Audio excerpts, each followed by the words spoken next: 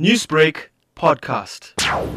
With COVID-19, the greatest disruption that came was with COVID, we were thrust into a low-touch economy. With social distancing and businesses closed, it meant that businesses needed to find a new way to be able to retail and market their products and services. And this is what ShopESpot then enables you to do. It becomes your shop front. Whereas previously people would just have a website, this provides you with all the tools to run a business successfully. If you've got any product or service that you want to sell, this is the platform that you use. We have received reports from people that are concerned about online shopping, online banking, and now you have another online platform for businesses. What is being done to bring peace of mind to business people when it comes to something like this? One of the most important things is we use PayPal. With PayPal, you've got the security of both the seller and the buyer are protected in the process.